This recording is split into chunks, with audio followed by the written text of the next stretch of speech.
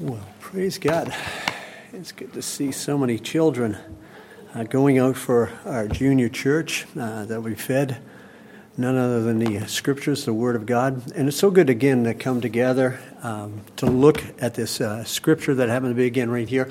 And last time we were together, we saw the apostles were arrested, and the reason why they were arrested is because of the jealousy that happened to be again of the Sadducees or the Sanhedrin. And we realize that jealousy is an internal sin, isn't it?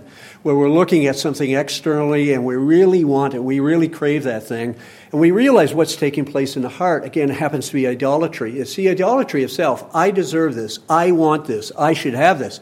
And there's a fixation on the things that happen to be again above. So much so that we do not see the Lord of glory that happens to be again above. And we can see this. They're put in jail overnight, and we see this miracle takes place that the angel of the Lord comes down and he releases them. He takes them again out, and how he did it, we're really not told in the text because it is absolutely mourning.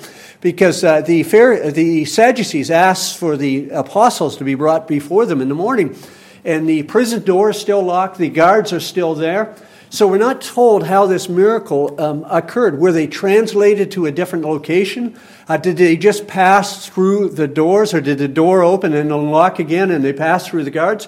We're really not told in that passage of Scripture what had happened. But what we are told is that they are given a commission.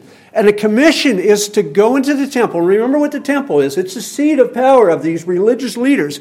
And they are to proclaim, here it is, all this life. In other words, the gospel of the Lord Jesus. In other words, Jesus Christ, Him crucified, risen from the grave. And it's amazing because when you look at that, with the rise of opposition in the church of the Lord Jesus Christ, we realize that the mandate that God has given us, again, what He's given to the church, to make and mature disciples for the glory of the Lord Jesus Christ, has not changed. It's the same, again, as it always has been. Now, think about the religious leaders. As they went to bed that night, they probably had a good night's sleep. I mean, the problem that they've had, the popularity that they want, the reverence that they want from the people has been taken care of. The apostles have been arrested. They'll have a trial the next day. They'll condemn them. They'll put them to death, and all will be done. And no doubt they had a great night's sleep, not aware again of the things. They convened the court. During the morning hours, they asked the prisoners to be brought forward, and all of a sudden, they're told that the prisoners are not there. The prison doors are locked, the guards are still there, but I have a sneaky suspicion that they thought this was an inside job. And what had happened is the apostles had fled. They are gone. I mean, why would they stick around when their life is in jeopardy? They're gone. The problem's gone. Let's get on with different business. But then word comes to them in verse number 25, and it says, "And someone came and told them, 'Look, the men whom you put in prison are standing in the temple and teaching the people.'" And you can almost imagine the frustration and the anger of these men, who again hated the Lord Jesus Christ, who condemned Him to die and want nothing to do with Him. And in their quest to silence that whole message, they commanded them to be brought forward again, and the disciples were not there. The disciples were true to the mission that God had given them, but the disciples again ignored everything that the Sanhedrin had done. Now, I don't know if you caught it when Richard read the text this morning, but the disciples didn't have to come. They didn't have to come to the Sanhedrin. Here's a temple, and they're filled with people. And these are pro-apostles. In other words, they're pro-Jesus people. They're listening to the preaching. They're responding to the preaching of God's word, the gospel of the Lord Jesus. And the popularity of these men in the temple is high. So much so that the captain of the guard thinks, if I try to take them by force, I'm going to be stoned. I'm going to lose my life. But here's the amazing thing. The apostles decide to go. And they go. And think of that. Because you could go back a couple months. And what happens the night in which Jesus is betrayed? All of them fled. All of them fled because of fear. And here's the great question we should grapple with right here in our text. Were the disciples fearful at this time? Were they overcome with the emotion of dread to be before the Sanhedrin? And I believe the answer to that is absolutely not. I think, again, one of the greatest problems in our Christianity today is we forget who we are. We forget, again, more importantly, who Jesus is. Isn't it amazing? Because so often we're gazing, so often we're worshiping, so often we're singing hymns of praise to this great God. So often we're reminded of who he is and our great hope. And this is what we do. We have our eyes on the Lord Jesus Christ. Nothing can conquer us. And then something comes into our life. Some sort of trial, some sort of difficulty. And what happens? This difficulty, this trial becomes bigger than Christ, if you can imagine that.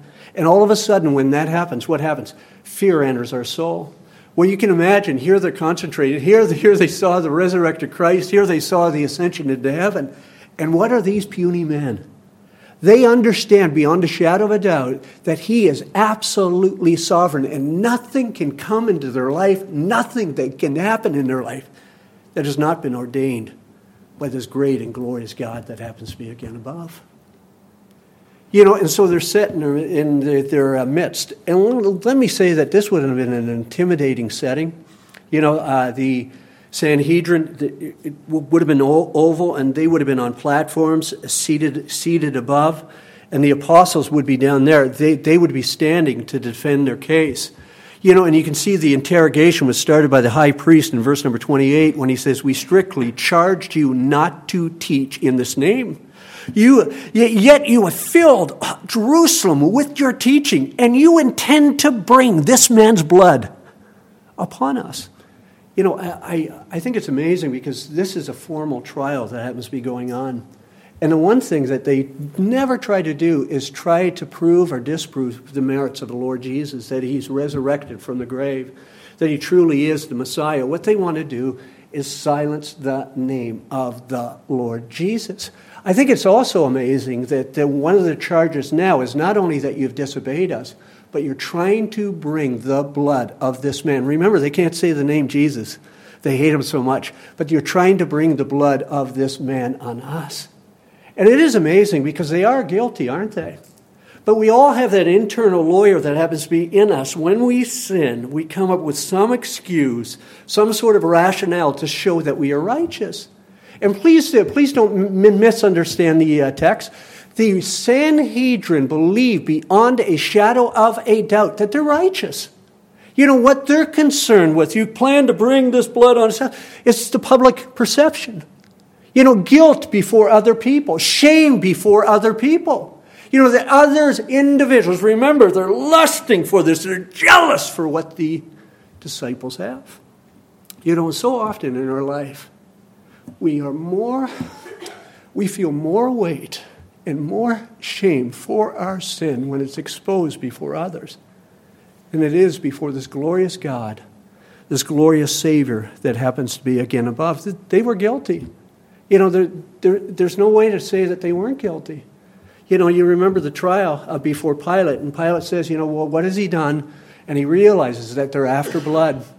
He realizes that he's in a tough place because he wants to keep his position. So he takes some water, washes his hands of the whole affair just before he pronounces Jesus Christ guilty, and just before he puts him forward. And listen to Matthew chapter 27 and verse number 25, because it says, "And all the people answered, 'His blood be on us and on our children.'" Right? They realize beyond a shadow of a doubt that they are guilty.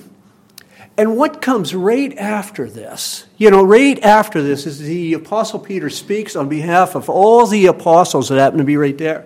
And it's an amazing answer because it's brief, it's condensed, it is packed full of powerful truth, and he uses the best words in this limited opportunity that he has. Again, this brief window to make known Jesus Christ, him crucified for sinners, such as you and I, risen from the grave. And I love this because when you look at the book of Acts, I don't know if you've noticed it. I hope you've noticed it. But what do you have in chapter number 2? You have the gospel. What do you have in chapter number 3? You have the gospel. What do you have in chapter number 4? This is what the church is doing, isn't it? You have the gospel. Here you have them released from prison. They go to the temple and they announce the words of this life. What do you have is the gospel. And what you have here is the gospel of the Lord Jesus Christ. And the mandate, and we're going to say this for 28 chapters, and we've been in the book of Acts almost a year now. So if you start to do that, we're going to say this for the next 4 years, okay? The main mandate of the church of the Lord Jesus Christ is the making of maturing of disciples of the Lord Jesus Christ. It's the preaching of the gospel of the Lord Jesus. They're applying it to ourselves. And we live in a very, I would say, individualistic society where it's all about me, it's all about my truth, it's all about what's right for me. And we go there that when we look at other people, we say that their greatest problem is this. They need a little alteration in their marriage. Their greatest problem is they need their kids to obey.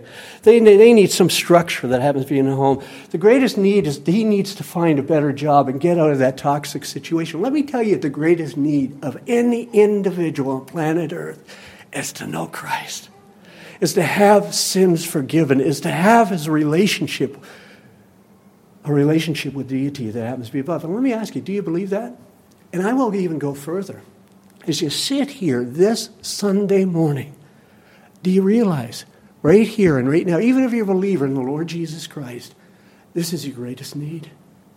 Your greatest need is to apprehend what Jesus Christ has done for you and be that testimony, be that witness, rely on all that he is for us. Do you really believe that? So, I want to present the gospel. I want to present the truths that the apostles, again, preached again right here. And I want us to really answer the question why they preached Jesus. And you can see that in verses 29 and 30 of the text, because look at what it says. But Peter and the apostles answered, "We must obey God rather than men. The God of our fathers raised Jesus, whom you killed by hanging him on a tree." And it's incredible to look at that, isn't it? Because when we look at this gospel, somebody's praising God, somebody's saying an amen, and praise God for that. And it's amazing to look at this because it always comes back to Jesus, doesn't it? It always comes back to Jesus. It always comes back to who he is and what he has done. And here Peter announces him, doesn't he? He's the spokesman of the other 11. They haven't tried to distance himself from them. And I also believe when you look at this message, although it's packed with truth and definite truth, there's no fudging here, there's no fudging there. I think it's done in a spirit, again, of gentleness. It's done in a spirit of love. It's done in a spirit, again, of compassion, that these men are so blinded by their sin that they need to see Jesus Christ, and they need to see their arrogance. They need to see their guilt. They need to see their pride, which is the obstacle of truly seeing their need of Jesus Christ. And why did the apostles keep preaching Jesus Christ? And we mentioned this a little bit last time we were together, but this is what they say. Here's Peter's response. We must obey God rather than man. Do you see the choice there? There's a choice, isn't there? There's obedience to God, and there's following man, or following our own hearts, following our own dispositions, or the dispositions of those that happen to be around us. You know what I think is the greatest tragedy in our modern Christianity when it comes to this text, I'm talking about conservative circles, is the only way that we apply this is with the government. Isn't it true?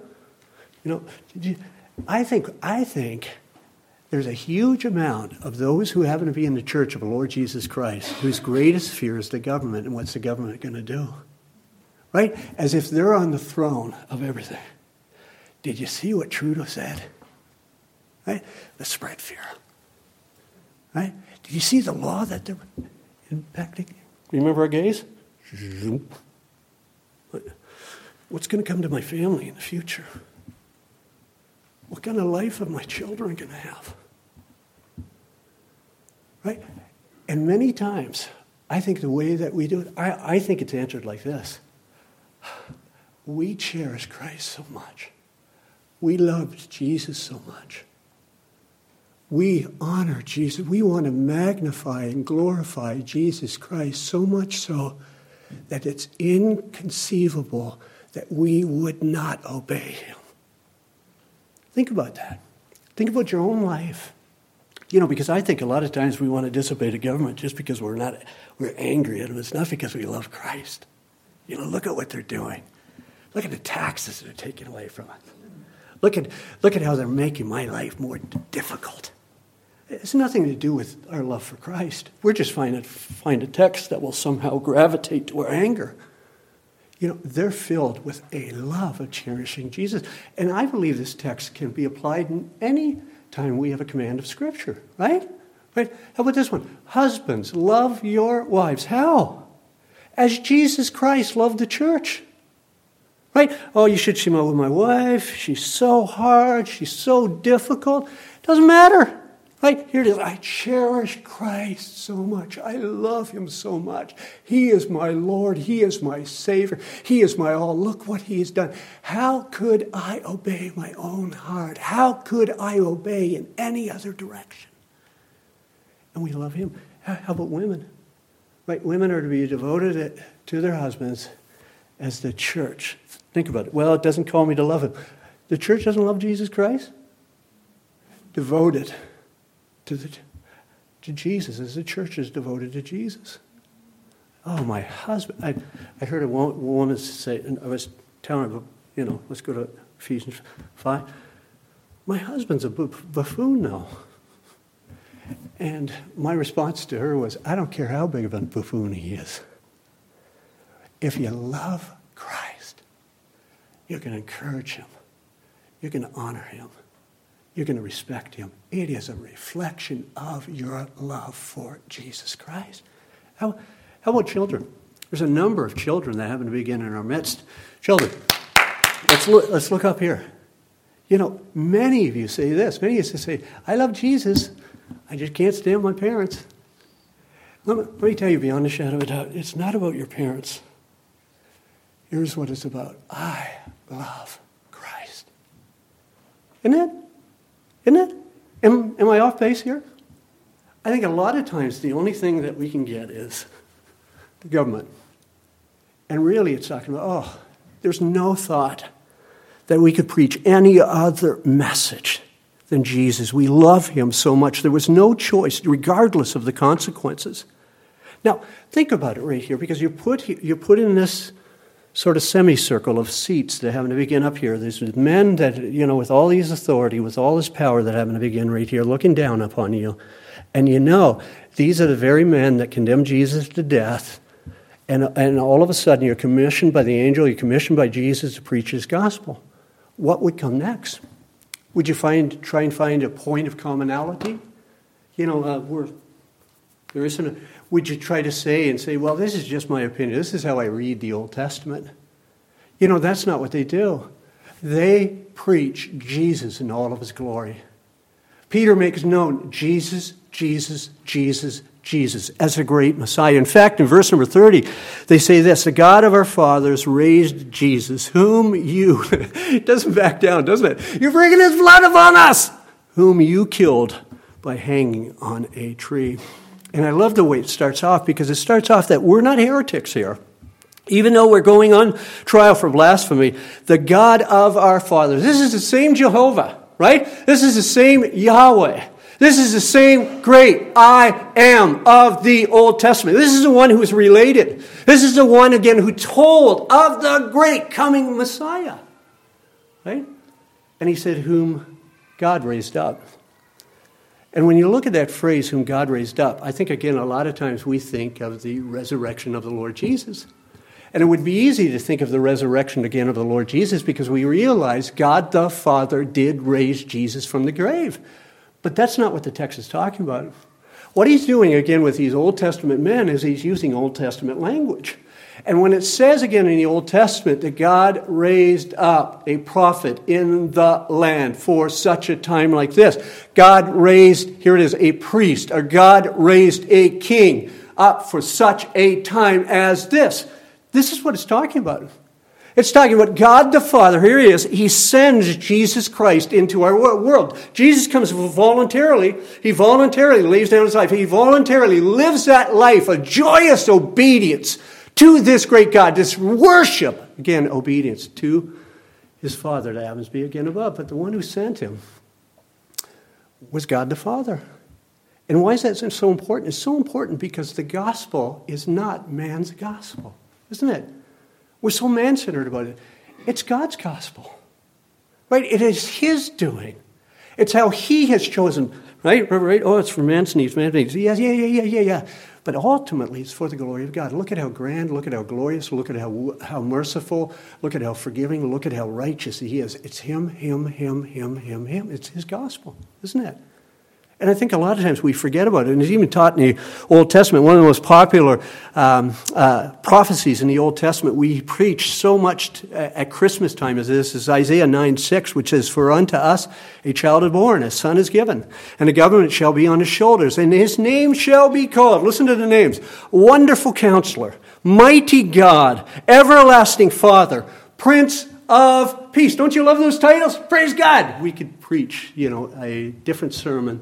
In fact, again, a series of sermons on each one of those titles. And that's what we do usually at Christmas.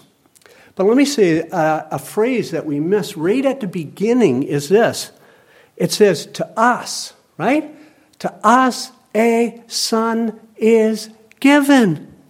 Right? Who's giving the son? It's God.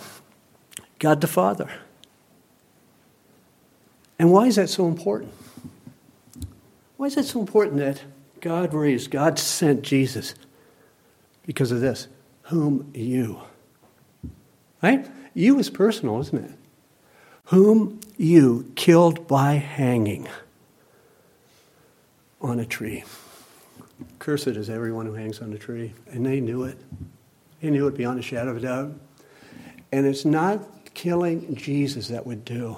They wanted the most humiliating, the most cursed death that they could think of for the Lord Jesus Christ. That's how much hatred went through their veins at this time. And think of it, because here's these men, and they're all cultured, they're all sitting up here, they're looking as if they're analyzing all of this, but these are the very individuals, right? They're all educated, they got their PhDs and everything else. On the night in which Jesus was betrayed, on the night again that they had this mock trial, at the end of the trial, they spit on him as no worth. They punched him and slapped him. These are those very men that happen to be, again, right up there. And it's incredible, again, to look at, because they were guilty before God. And they needed to see their guilt before God. And I bring back this point again. People are more concerned, like the religious leaders, of the shame before others, rather than their guilt before God.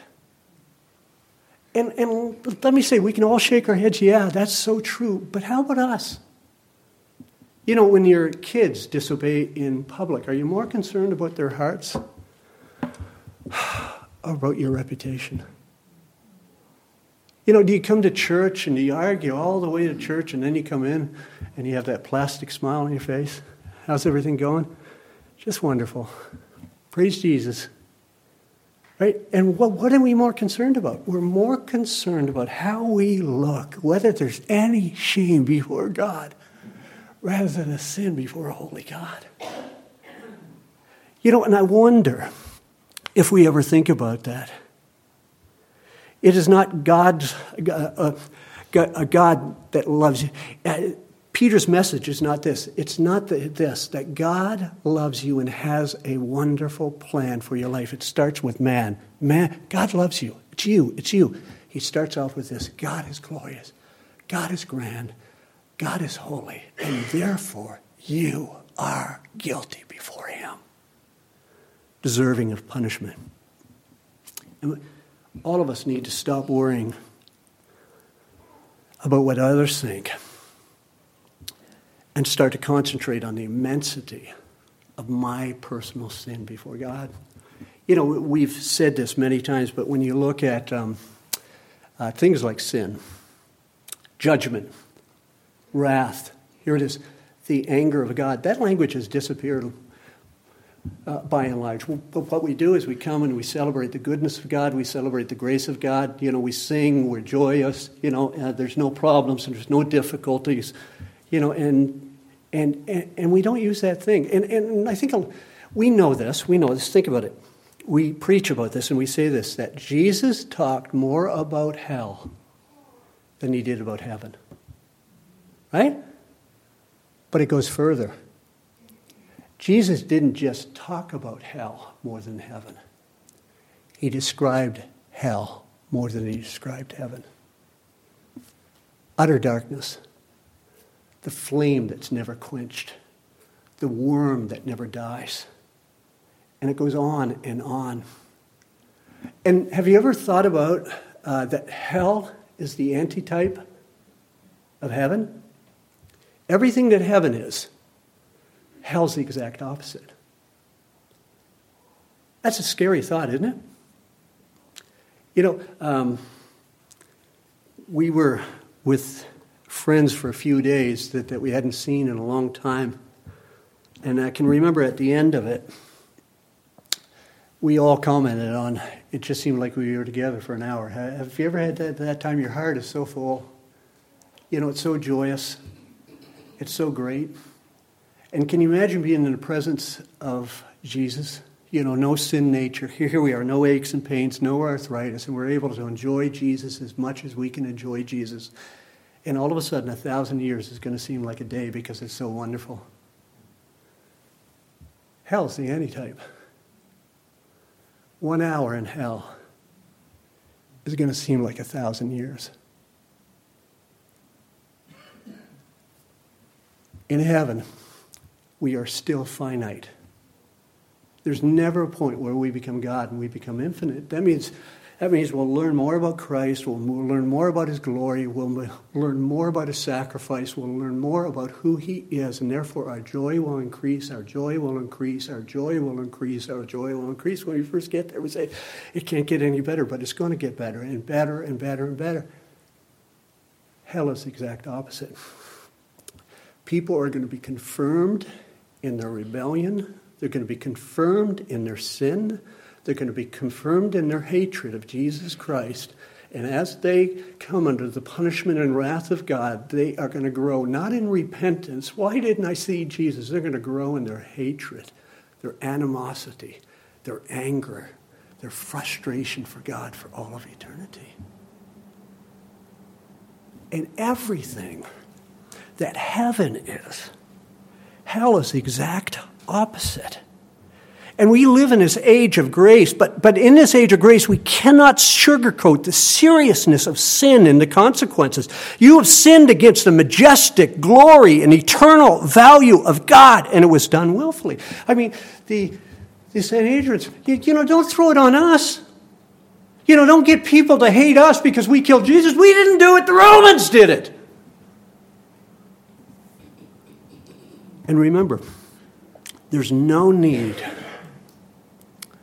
of the Jesus of the Gospels if we don't see something of the depths of our sin before an all-holy and all-righteous God.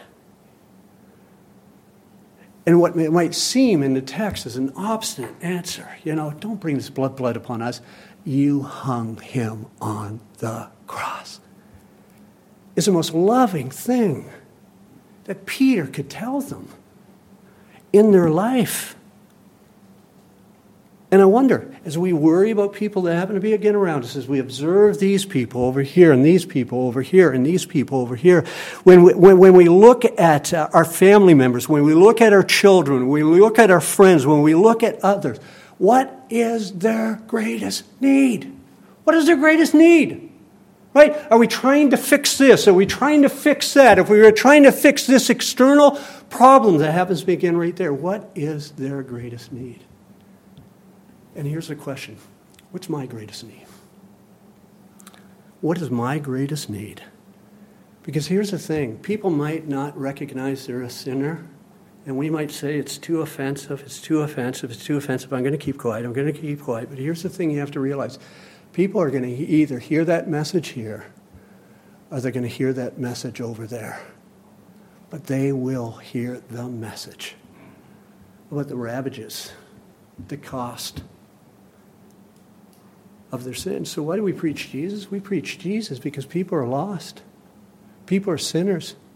People are deserving of none other than the wrath of God. But here's the amazing thing, because the gospel doesn't stop there, does it?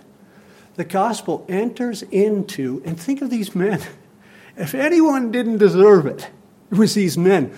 But think about it, because the gospel ends in the superabounding, and I don't know how else to say it, because I think words fail, the superabounding grace of God. And we'll look at verses 31 and 32 of our text. It says, God exalted him at the right hand as a leader and Savior to give repentance to Israel and forgiveness of sins. And we are witnesses to these things, and so is the Holy Spirit, whom God has given to those who obey him. Now, the resurrection and the exaltation of Jesus to the right hand of the Father is the greatest vindication of the work and person of the Lord Jesus. You know, and think about it, because these religious leaders have that witness before them, don't they? They might not have seen the resurrected Christ, but here's reliable witnesses of the resurrection of Christ. They might not have seen the miracles, but they know enough people who have witnessed the miracles of Jesus. In fact, these men are in front of them. How did they get in front of them? Why weren't they intimidated by all of this? Why did they willfully come? How did they get out of prison? And it speaks again about the validity of Christianity. But here's the thing. If we never admit our sin, if we never admit our misdeeds, if we never admit how offensive that is before a holy God, that becomes the barrier to not seeing the massive, the glorious, the grand, the immensity of the grace of God that's given to us through the man, through the God-man, Jesus Christ. You know, and I love what he calls Jesus in verses 31, because he calls him by a dual title, doesn't he? He calls him this. He calls him the leader, and here it is, and Savior. Do you see that? Now, what do we mean by leader? And we would say somebody who leads us, right? He goes, and we follow. And certainly that connotation is in this Greek word, but it's so much more. In fact, let me just read Hebrews chapter 2 and verse number 10. And let's just put it up there. Now here's Hebrews chapter 2 and verse number 10. The word leader is in there. The same Greek word that's used back in Acts. Now, can you spot it? Let me read the verse. Okay, here it is. It says, "For it was fitting that he, for whom and by whom all things exist, in bringing many sons to glory, should make the founder of their salvation perfect through suffering." Now, what's the word there? The word is founder. Same word, right? He's the founder, right? And as founder, I look to Jesus for everything that I need in salvation. I look to him again for forgiveness. I look again at what he has accomplished, his perfect life. And as he goes, here's the idea again of following again. Here's the idea of leadership. As he goes, as he instructs, I follow. I believe, I trust, I base my life upon, right? And he's a leader, and he's also the Savior. And I do not know of a more precious, right? He's Lord, and here he's Savior. And I do not know if there's a more precious title of the Lord Jesus than this, than Savior. I mean, think of it, because we use that term, Jesus, Savior, Savior. We go, thus, Savior, many times speaking of Jesus, just shorthand. But have we ever thought about the message of it? Because the message Savior means that I need to be saved from something. I am in such a perilous situation that I cannot save myself. Think of it. If you're in a 20-story building and all of a sudden there's fire in the first 15 floors and I lit the fire and I'm at the top floor, you know, and there's burning, it's raging, it's coming closer and closer. Let me tell you, beyond a shadow of a doubt, I cannot save myself, right? I need to be saved. I need somebody, again, to get a ladder or whatever it happened to be, put it up top, and come save me. And Jesus is my fireman. You know, and here's the amazing thing, too, is I'm up the top floor. I'm up there in my rebellion. I'm up there saying I don't need a Savior. And he works effectively in my heart to show me my need, my sin in my life, so that I might be saved. And he's the absolute efficacious Savior. You know, many times we concentrate on his perfect life. Jesus never sinned, and therefore he can be our substitute. But guess what? Why didn't Jesus suffer for all of eternity? Because my sin deserves an eternity in hellfire. Why didn't Jesus suffer for all of eternity? Why just for the few hours on the cross of Calvary? And this is why. It's because of the immensity, because of the glory, because of the value of the one who happens to be dying is not just man, but here he is. It's God. In one sense, we can't say this, that God died for our sins. In another sense, we can say, because it's the fusion of natures right here, God died for our sins. Let that grip you. With the immensity, again, of the love that happens to be our Lord Jesus Christ. And we realize why he's a leader, why he is the Savior, because look at the call here. It's to give what? Repentance to Israel and forgiveness of sins. Now think of what they're struggling with. They're struggling with sin. They're struggling with the seeing their sins. And let me just say this. When he says to give to Israel, remember, this is a historical book. What he's preaching to is he's not preaching to the nations here. He's preaching to Israel. In fact, when you look at Jerusalem, the gospel hasn't gone out. It hasn't gone out to Judea, it hasn't gone out to Samaria, and it hasn't gone out to the uttermost parts of the world. So he says, to give to Israel. In other words, here's the leaders of Israel. And you have to realize why Jesus came, why he suffered, why he died. And this is why, to give. And give is basically this, a charis, right? It's a grace gift that's given. And the ability to do something that if this gift wasn't given, I wouldn't be able to do, and that is to repent. Right? And then he says something like this that I think a lot of people think is strange. For the forgiveness of sins. I thought you were saved by faith in Jesus Christ and Jesus Christ alone. Pastor, preach on the solas. Right? And if that's what you thought, you're absolutely right. But when you look at conversion has two sides. One's repentance, and one is faith in Christ. If you can think about this, there's a new relationship with sin that I had that I never had before, and there's a new relationship with Jesus that I had that I never had before. And repentance is seeing my sin.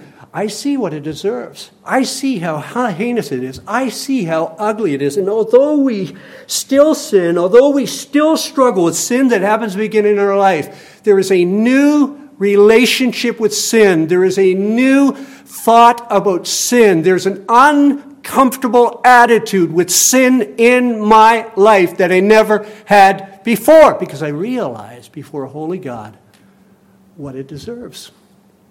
And I realize that Jesus Christ is the only answer. There's a new relationship with sin. And that's what they're struggling with. You know, so when you look at the interchangeableness through the book of Acts, sometimes when the gospel call goes forth, it says put faith in Christ. Sometimes when the gospel call goes forth, it's repentance of sin. But it's the same call. In fact, in the Great Commission over in Luke chapter 24, beginning at verse number 45, listen to how it is, because we're familiar with Matthew chapter 28, right? But listen to Luke chapter 24. He says, then he opened their minds to understand the scriptures and said to them, here's the commission. Thus it is written that the Christ should suffer and on the third day rise from the grave, and that repentance, here's the language, and that repentance for the forgiveness of sins should be proclaimed in the name to all nations, beginning in Jerusalem. You are witnesses of these things. What's the call? Repentance for the forgiveness of sins. And here, they're giving this message. Through repentance and belief, right? Those two aspects that happen to begin there. And I'm afraid, you know, on any given Sunday morning, when we look at all the churches that happen to be through Windsor, all the churches that happen to be through Canada, if you were to preach a message in the book of Acts, the gospel that's presented in the book of Acts, it'd be absolutely foreign to a lot of people who call themselves believers in the Lord Jesus Christ. But this is the gospel. This Jesus cannot be ignored. Our sin cannot be ignored. And he comes to the end of this mini sermon with a great hope for these men, the great hope for this Christ-hating world, with God's grace. And he says, and we are witnesses to these things, and so is the Holy Spirit, whom God has given to those who obey him. Now, obey him basically means this. The gospel is not an offer, right? The gospel, again, what is a command? Believe, trust, repent, right? It's a command. You know, and I love this because it tells us the Spirit of God has given to those who obey. In other words, the reason why we obey, salvation is all of God. He uses our efforts. He uses the preaching of God's word. But what he does is open up our heart. He takes that gospel message and he makes it effective. So much so that the light's going, I see it. I see my sin. I see how awful. I see Christ. I recognize what he's done. And I recognize that there is no other way. And think of it. Because some of the people you work with, some of your family members, you look at them and you say, there's no way that they're going to come with Christ, to Christ. And I might as well not even be bothered. You ever say that to yourself? Well, a lot of you are more holy than me. And we have to be reminded that the author of salvation is our great God. And he can turn any heart that he wants to turn. You know, and I love this passage of Scripture, right? Here it is. God the Father sends the Son. Here it is, the Son, right? The triune God. Son comes, executed for our sins, risen from the grave, ascends into heaven. And the Spirit comes. It makes that whole message effectual in our lives and in the lives of those that we preach to. The greatest message, the most important message that any person could ever hear, your spouse, your children, your friends, your coworkers, your fellow church members, the most necessary message that they need to hear today is the gospel of the Lord Jesus Christ. And I plead with us as Emmanuel Baptist Church, to keep central what is central, to keep the commission that God has given to the church of making and maturing disciples for the ultimate glory of our Christ. Let's bow our hearts in a moment of prayer.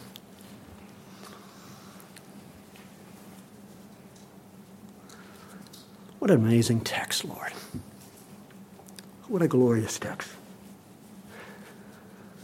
Father, in our multifaceted lives of living under the fall and seeing the damage that is done all around us, we can so easily think that our greatest problem, the greatest problem of those that happen to begin around us, is something external.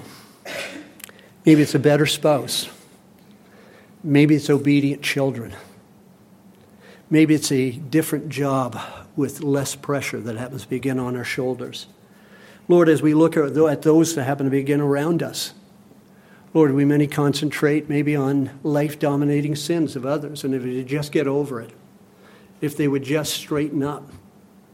But Lord, the greatest need for us is to recognize our own internal sin. Lord, in the great grace that's found in one place alone, and that is in Christ.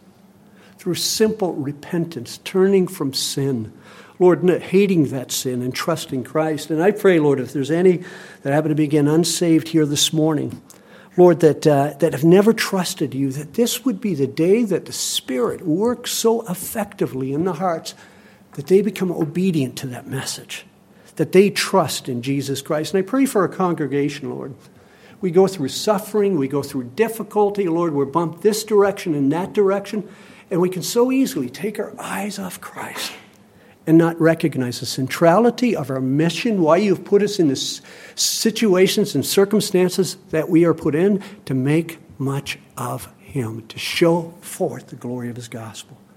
Just be with us now. We ask these things in Christ's name. Amen. Brother.